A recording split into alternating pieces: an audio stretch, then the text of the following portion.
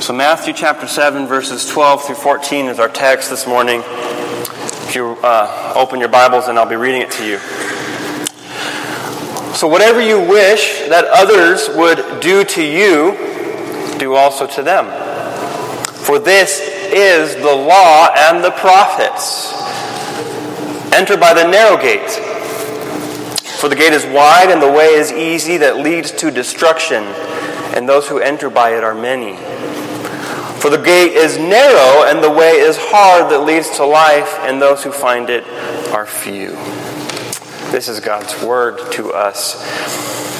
Now, when I was a kid, Barney came out when I was a young child, and it was really popular, and I loved to watch Barney. I watched it all the time. I loved how the purple T-Rex, Barney, and his green and yellow Triceratops friends would play with the kids. And they would play with kids, and they would teach moral lessons and sing long songs, and it was great. And you know the Barney song, how it goes.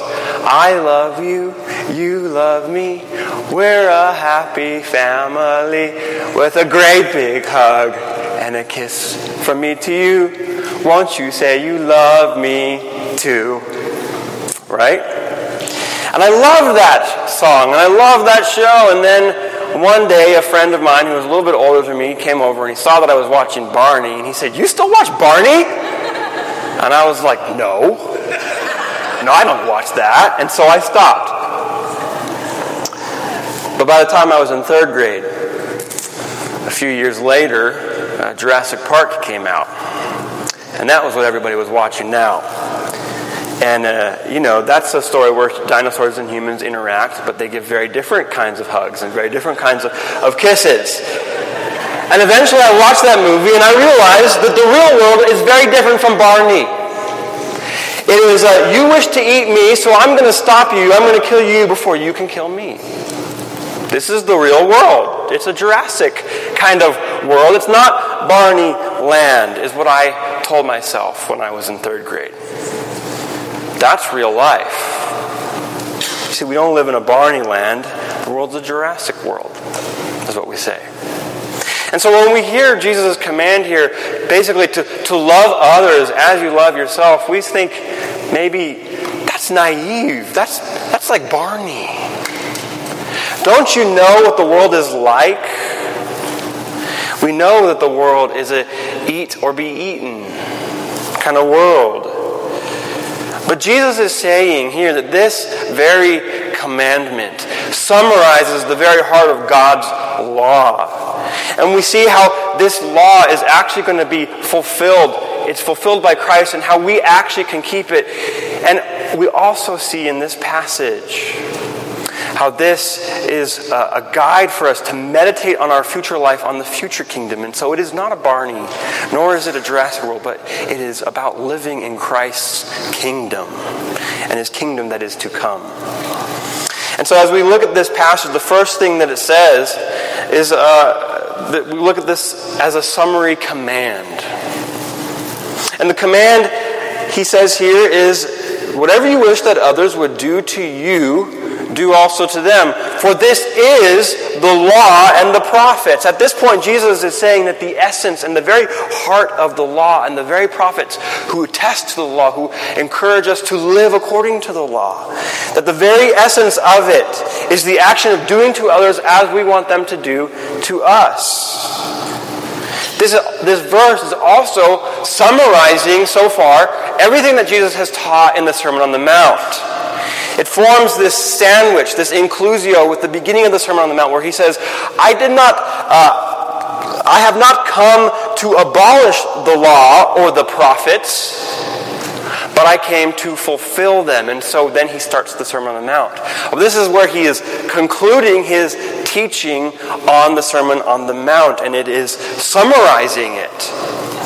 So to conclude his teaching, Jesus is giving us a pithy statement that gets at the very essence of life in the kingdom of God.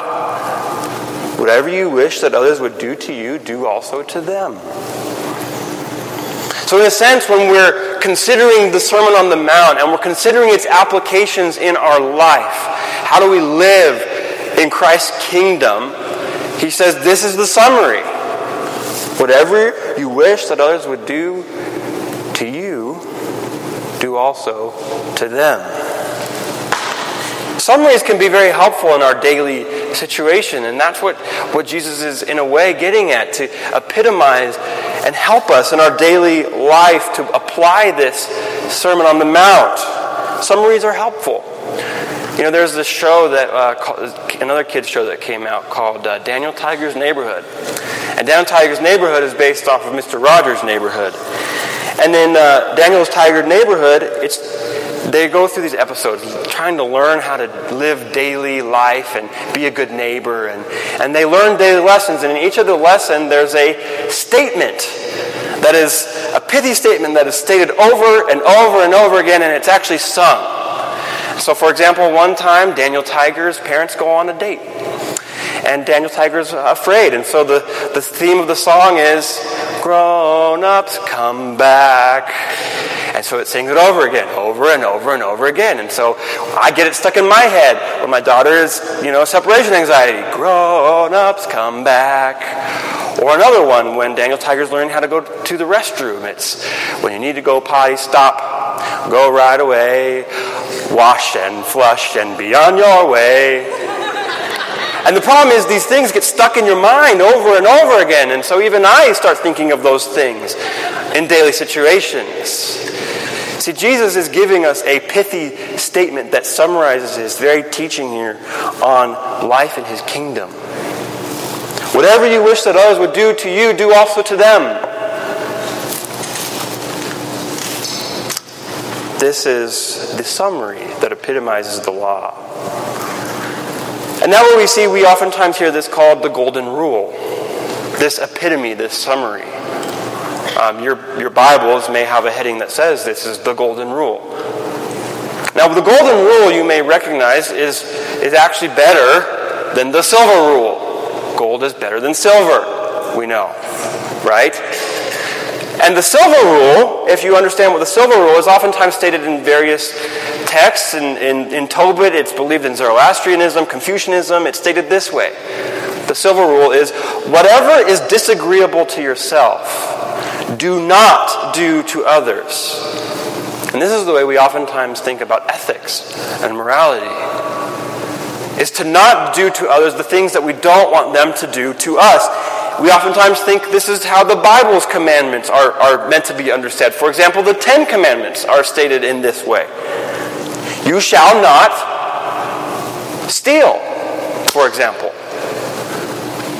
Now, it is the silver rule that is stated in the negative. Don't do these things to other people that you don't want them to do to you. But the golden rule is stated in the positive. So the silver rule would be, look, if you would hate to have your computer stolen if you're at a coffee shop and you go to the bathroom and you come back and you find it's missing. You would hate that. So don't steal somebody else's computer, basically. That's the silver rule. But as Sinclair Ferguson says, in that form, in the negative, stated in the negative, the silver rule is always going to be less demanding. It forbids action. It does not prescribe positive action. It sets limits. You shall not do this. But the golden rule and the command that Jesus sets out here is stated in the positive, that in all things, is what he is saying, whatever you wish that others would do to you, do also to them, for this is the law and the prophets. And what Jesus is saying actually is that the 10 Commandments, the law, and even the Sermon on the Mount, that it's meant to be fitting in the golden rule of actually positive action that we're supposed to do to one another. Do you think about the golden rule as it fits with the commandment, you shall not steal? So rather than stealing, we're supposed to be generosity. What's the generous? What's the opposite of stealing? It's not stealing, but more than that, it's generosity. It's overflowing generosity because we would appreciate when people are generous to us. So we ought to be generous to those around us. Not only am I not to steal, but I am supposed to be generous because I appreciate when people are generous to me.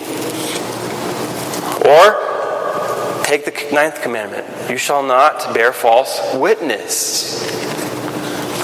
We don't want to gossip and slander people, is what we're saying. But not only do we not want people to gossip about us or slander us, what is it that we wish for people to do for us? What is it that the way you wish your spouse to talk about you? To speak the truth in love in ways that build you up. And if this is how you want people to speak about you, you ought to speak the truth in love about others. This is what it is saying. And one thing that we should notice is that this is radically ordinary. This is everyday life. It's considering and thinking about others' basic needs and even their longings. It's very ordinary.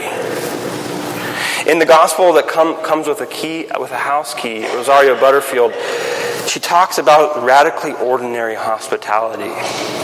And she says that her husband, Kent, and I practice daily radical hospitality because we must. Because we remember what it's like to be lonely. We know what it's like to be lonely and have needs. And so why do we practice hospitality?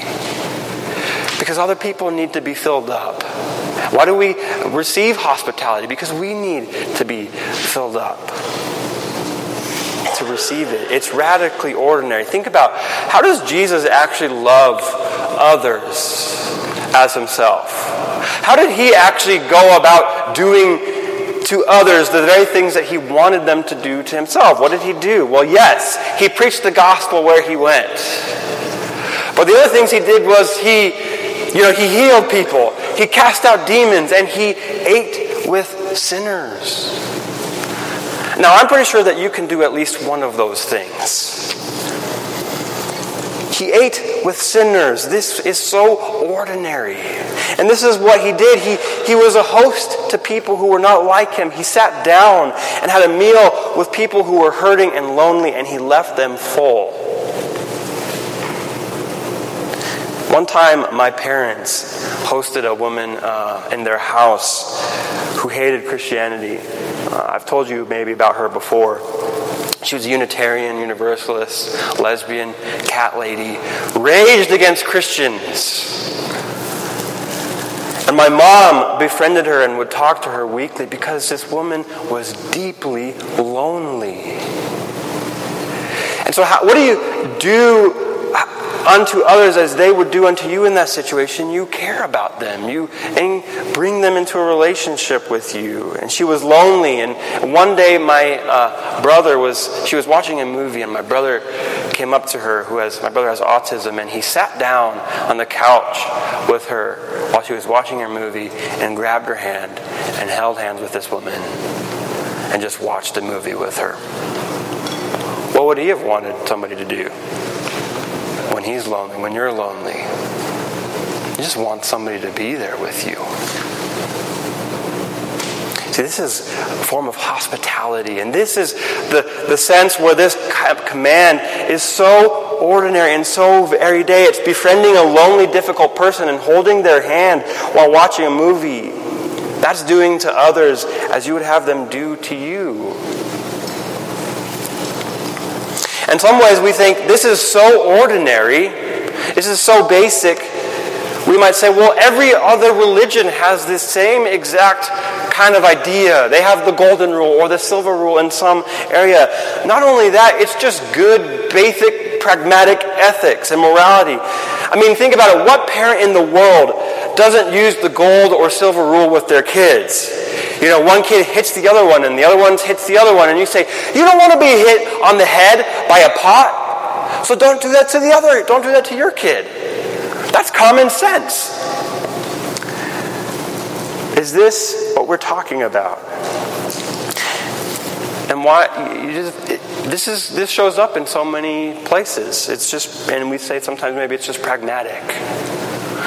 Well, we might say the fact that the golden rule or the silver rule shows up almost universally in humanity is not a sign that Christianity is false, but it's actually this idea that we could say God is the one who created us in His image, in a moral image. And so we have this sense of morality, this Christianity that looks at the prevalence of this morality and we say, this is actually because humans are made in the image of God. And if you may embrace Christianity primarily because of our moral principles, because we have a good golden rule, why not just consider Buddhism? Or why not consider any other religion? Or you could follow my favorite pragmatist, Jiminy Cricket, who says, give a little whistle and always let your conscience be your guide. See, if it's just about our pragmatic ethics, or it's just about the golden rule, you could go somewhere else. What makes, yes, our distinct ethics of self-denial are important for the sake of others. It's important. But what we believe makes Christianity unique, what makes it true, is that Jesus himself is the one who denied himself and went to the cross for our sin. He is the one who perfectly followed this law. And so we think about how this law is fulfilled, and this is what makes our faith separate and distinct and true. It's how Christ fulfilled the law, and then how the law is fulfilled in us, how we can actually be empowered to keep this. And so first you look at how the law is fulfilled by Christ. You see, this passage is a conclusion of what Jesus has first said in Matthew 5:17, where he says, I did not come to abolish the law or the prophets, rather I came to fulfill them. I came to fulfill them. And so you think about it, what is the proof for us that Jesus actually fulfilled this law? What is the proof for us that he fulfilled the law and the prophets? The ultimate proof that we have is the resurrection of Christ. That he rose from the dead, as Hebrews tells us, it is his indestructible life. That he became our priest and he forgives us of our sins and mediates our relationship with God. This is the proof that he fulfilled the law. This law summarized in the Golden Rule. The rapper Shai Linne, you may have heard of him, he states it pretty directly about how this makes Christ distinct. He says in one of his songs, Plato is dead, Socrates is dead, Aristotle and Immanuel Kant are dead, Nietzsche and Darwin are dead. However, Jesus is alive. Buddha is dead, Muhammad is dead, Gandhi and Haile Selassie are dead, Elijah Muhammad is dead. However, Jesus is alive. You see, consider that some of these figures, Buddha or all these other people, ethicists, have stated this golden rule or the silver rule in various ways and may have even kept it well. But the claim of Christianity is that they are dead and Jesus is alive. He's alive because he fully kept this law. He fulfilled it. His resurrection is our proof that he fulfilled the law and is set apart from other religious figures and philosophers. And so what does it mean then that he actually fulfilled this law? That he actually fulfilled it? Well, in summary way, we're saying that Jesus fulfilling the law means that he always did to others what he would have them do to him. Not only did he not do the things that were prohibited, but he brought life. He kept all the positive commands. He was generous. He spoke the truth in love. It's the totality of Jesus' fully obedient life that pleased God, and it culminated in his obedience to him on the cross. And so in Jesus fulfilling the law, we call this his active obedience. He perfectly kept the law. He fully did. He didn't do any of the negative prohibitions, and he did everything commended in it. He actually did to others the very things that he would have them do to himself. He loved others as himself perfectly. And in his life culminating on the cross, not only that, he fulfilled the law this way. He suffered. He suffered as a penalty, as a sin breaker, as a breaker of the law. And he ultimately bore the penalty of sin, the law breaking, that he died.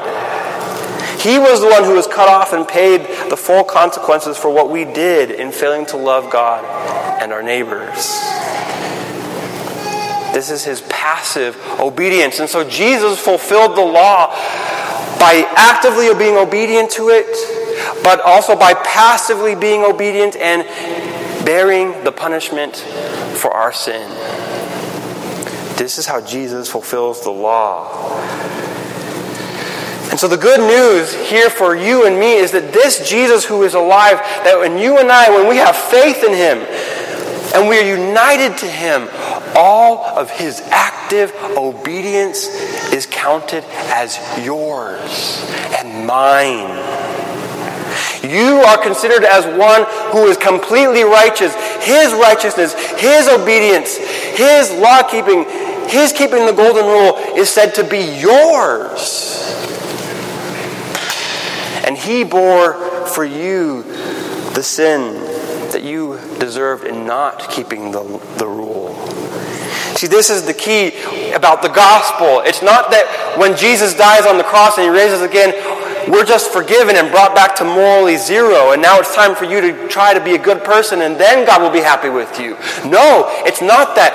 All of Christ's righteousness, all of him fulfilling the law is counted as if it was yours.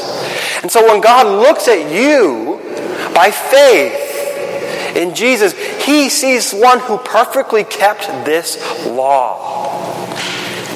He sees one who keeps the golden rule. This is how he counts you. And so what you see then, that Jesus kept the law, and by faith in him, you have a new relationship to God. To God. And so God, who is the judge of the universe, this judge, he now becomes your Father. And this knowledge of this new relationship to having God as your Father, this empowers our obedience to this law. And this is how we start to actually keep this law in our own life. And we may say, well, great, now I have a judge for a father. I have a judgy father. No, this is not what we're saying here. It's that we've been saying, and as Jesus has been saying, as Manuel has been saying, as we've been going through the Sermon on the Mount, is that you have a heavenly Father who loves you just as he loves his Son Christ. And as he said of Jesus, this is my beloved Son with whom I am well pleased. He says this of you. And so you have a heavenly Father who loves you unconditionally. And he gives us good gifts. He gives us good gifts. And this is the immediate context of this passage of the Golden Rule. You notice right before it, in Matthew 7, verses 11 and 12. He says this, if you then who are evil know how to give good gifts to your children, how much more will your Father who is in heaven give good gifts to those who ask him? And the version in Luke, it adds another statement which says that specifically the good gift that he gives us is the gift of his Holy Spirit. It is the gift of the Holy Spirit who gives us greater empowerment and desire to keep this law that we've been talking about. Is this a completely illogical non sequitur? Jesus says you have a Father who gives you good gifts, and then say, and now we're going to talk about something different. The golden rule. No. This is deeply connected. What comes right before is deeply connected to how we can actually keep this law. It is the Holy Spirit who is the gift of the Father and the Son who empowers us to be able to actually do this. See the command, the golden rule, whatever we wish others would do to us, that we do unto them. What we're talking about here is just self-denial. We're talking about the life of self-denial for the sake of others. And self-denial does not come to us naturally, does it? It does not, especially in our sin nature. And what it takes for us to deny ourselves for the sake of others, it is the spiritual enablement of the Holy Spirit. And this is what Galatians 5 is talking about, what we read. You see, Paul is arguing against the legalistic Judaizers. He says in verse 18, look, if you are led by the Spirit, you are not under the law. Because the fruit of the Spirit is love, joy, peace, and on and on. Against such things there is no law. You see, as the Holy Spirit works in your life, as He works in our life to grow in us love, the fruit of the Spirit, including love for others, God has no law against that. God has no law against the fruit of the Spirit of loving others as you love yourself, because that's the very goal of the law. And this is what the Holy Spirit works in our life. He works that fruit of the Spirit of love in our life. The question that we ask is, how does the Holy Spirit grow in us this self-denying love for others? What does the Holy Spirit actually do to grow this love? He does not do this. He does not whisper to you, you know what? You should love yourself more. Then you can love others. See, the Holy Spirit does not tell us that it is to love. We need to love ourselves more so that we can then love others. I know that this is sometimes the way we have put it in Christianity. You may have seen the show Parks and Rec. And in the show Parks and Rec, there's these two characters, two workers on the Parks and Rec team. One's name is Tom Haverford, and the other one is Donna Meagle, who is really quite a Madonna. And when one of them has a bad day, what they say to each other is always, treat yourself. And so they treat themselves. They go for a day to the spa. They go for a day on the town. They go out and have fun, and they skip work. See, the Holy Spirit, God does not say, treat yourself. Then you will be able to treat others the way you want to be treated. This is not what the Holy Spirit does. You see, I understand that we may sometimes want to say, I need to love myself before I love others the way I want to be loved. But I think that is deeply misguided. Yes, we may say, for example, that you enter a marriage with lots of emotional wounds, poor self-esteem, and bad habits, and if you ignore them, they will inhibit your marriage. But it is, to put more bluntly, to say that is basically saying the power for self-denial is as if it were self-love. But the power for self-denial is not to love yourself more. And this is not what the Holy Spirit is doing in our lives. See, what the statement, I need to love myself before I can love others the way I want to be loved, what it gets right is understanding that you do need to know that you are loved unconditionally in order to actually sacrifice and serve others and to love others. You do need to know that you are loved unconditionally. The problem is the source of love is wrong. The source of love is wrong. The power for self-denying love for others cannot be more love of myself. Rather, the power for self-denying love of others is the great knowledge of God's love for you. And this is the ministry of the Holy Spirit. That the Holy Spirit reminds us that we are loved by God unconditionally, by God our Father. And therefore we can love others, sacrificing ourselves for them, putting their needs before ours. This is what Romans 5:5 says. God's love has been poured out into our hearts through the Spirit He has given to us. God's love poured out through the Spirit. He pours the knowledge of God's love for you. He inundates our hearts with the reminder that you are loved unconditionally by your Father. And with the power of that love, the powerful working of the Holy Spirit in your life, the fruit of the Spirit of love grows. And we can sacrifice ourselves and love others the way we want to be loved. This is the power. This is the power of keeping the golden rule. It's the work of the Holy Spirit. But we're also taught to meditate on our future life. You see this in verse 13 and 14.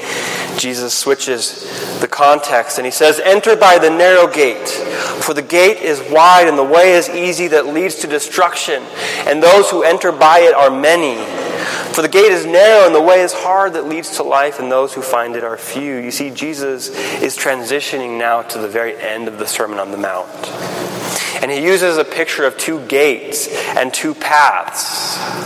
So in the context, the two gates and the two paths are best understood in reference to what he has just said in the preceding verse, when Jesus has summarized the principle of kingdom life.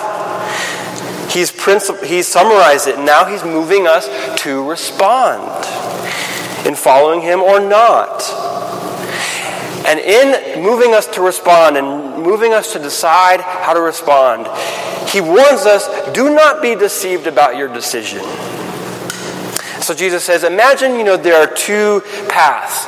One path looks really awful. It's bumpy. It's lonely. It's dark. It's difficult. It smells like death. It's the path of suffering. It's the path of self-denial. This is the way of kingdom living as the disciples of King Jesus. And this path, this narrow path, this difficult way, it looks foolish. Denying yourself, loving others, it looks foolish. Now the other path is one of self-love, and it looks comfortable. It looks nice. It has one of those flat airport escalators that moves along sideways and it goes really fast, and all you have to do is stand on it and it moves you. And at the end of this path is this big beautiful meadow, and it looks like there's this nice rainbow sized gate, and it looks really great, and you think there's a pot of gold at the end of that rainbow for me. And Jesus tells us, do not be fooled. There is no pot of gold at the end of the path of self-love.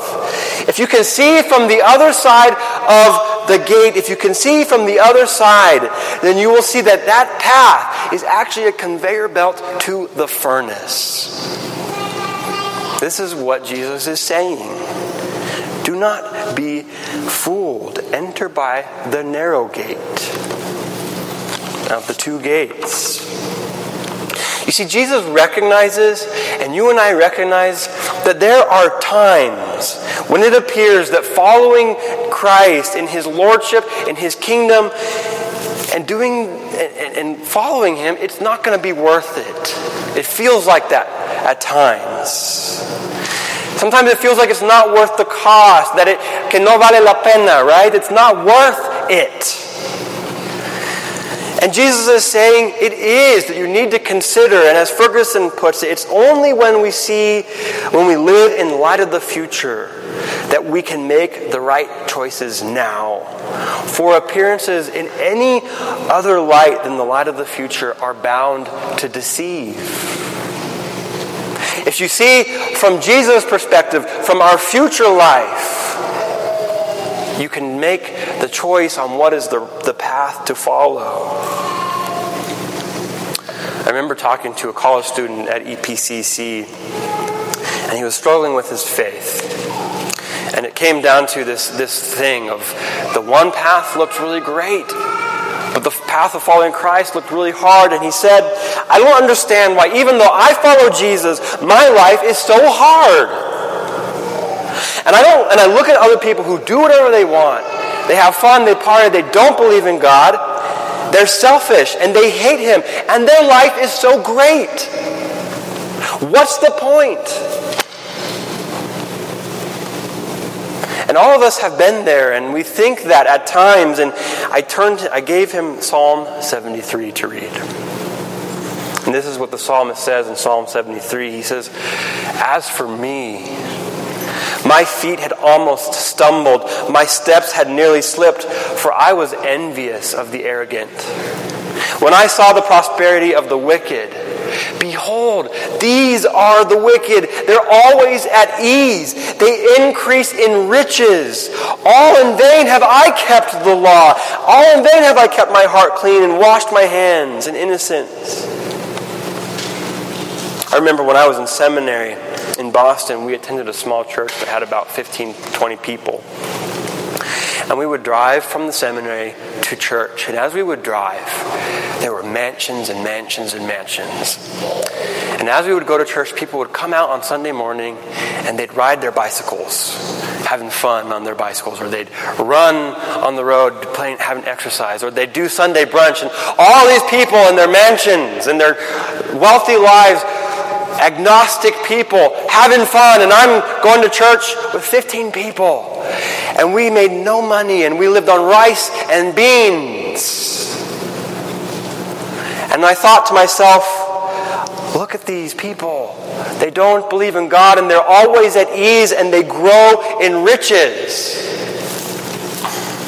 And sometimes we just say, I just want to go on that path. And to our own hearts, what do we say when we envy the wide and easy path, and we're even urged onto it?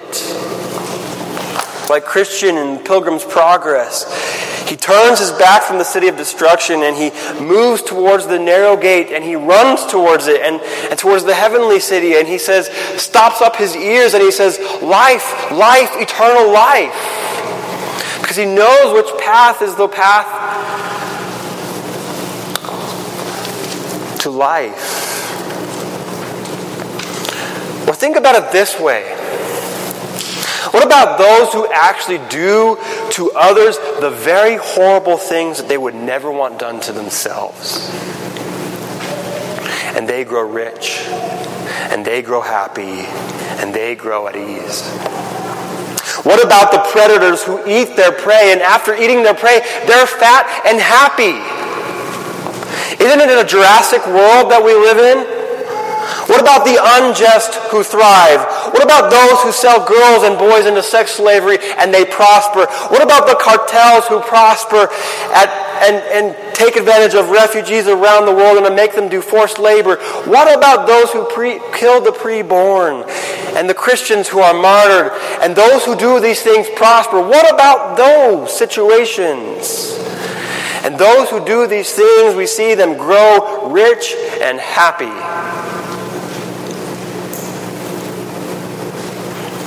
This is where we say, you see, Christianity is just Barney Land. It's just Barney Land, and we live in a Jurassic Park kind of world. The psalmist says when he thought about this in Psalm 73, pride is their necklace. Violence covers them as their own clothing. They scoff and they speak with malice. Loftily they threaten oppression.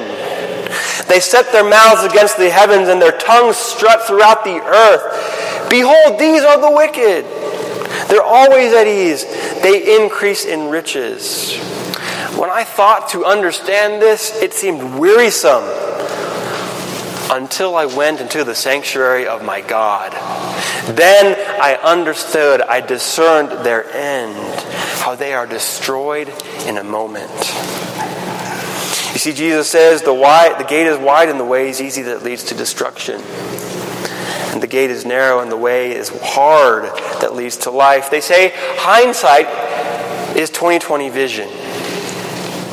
Hindsight is 20/20. And if we trust Jesus at His word, we can see the path of life and the path of destruction with perfect clarity. We can see it as if from hindsight. And so Jesus here, He's calling us in our life when we see the wide path and we see how the wicked prosper and we see these things. He's calling for us to meditate on our future life. See, the more we know that our best life is not now, but it is in the future, the more that we can spend ourselves for those around us. The more we know that our best life is yet to come, the more we can treat our enemies the way we would be treated rather than to treat them the way that they treat us. And this is one way that we remind ourselves of the narrow path. Calvin says, Christ's disciples will set their eyes on the day when the Lord will receive his faithful into the peace of his kingdom. He will wipe away every tear from our eyes. He will clothe us in garments of glory and of gladness. He will feed us with the indescribable sweetness of his own pleasures. He will raise us to fellowship in his own lofty heights.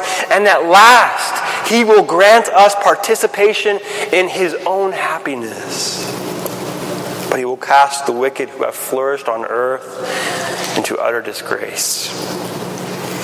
You see, the golden rule, the way of loving others as we love ourselves, this is not a Barney naivety in a Jurassic kind of world. It is living now in the lordship of the King who reigns right now and whose kingdom will one day come. So let us pray.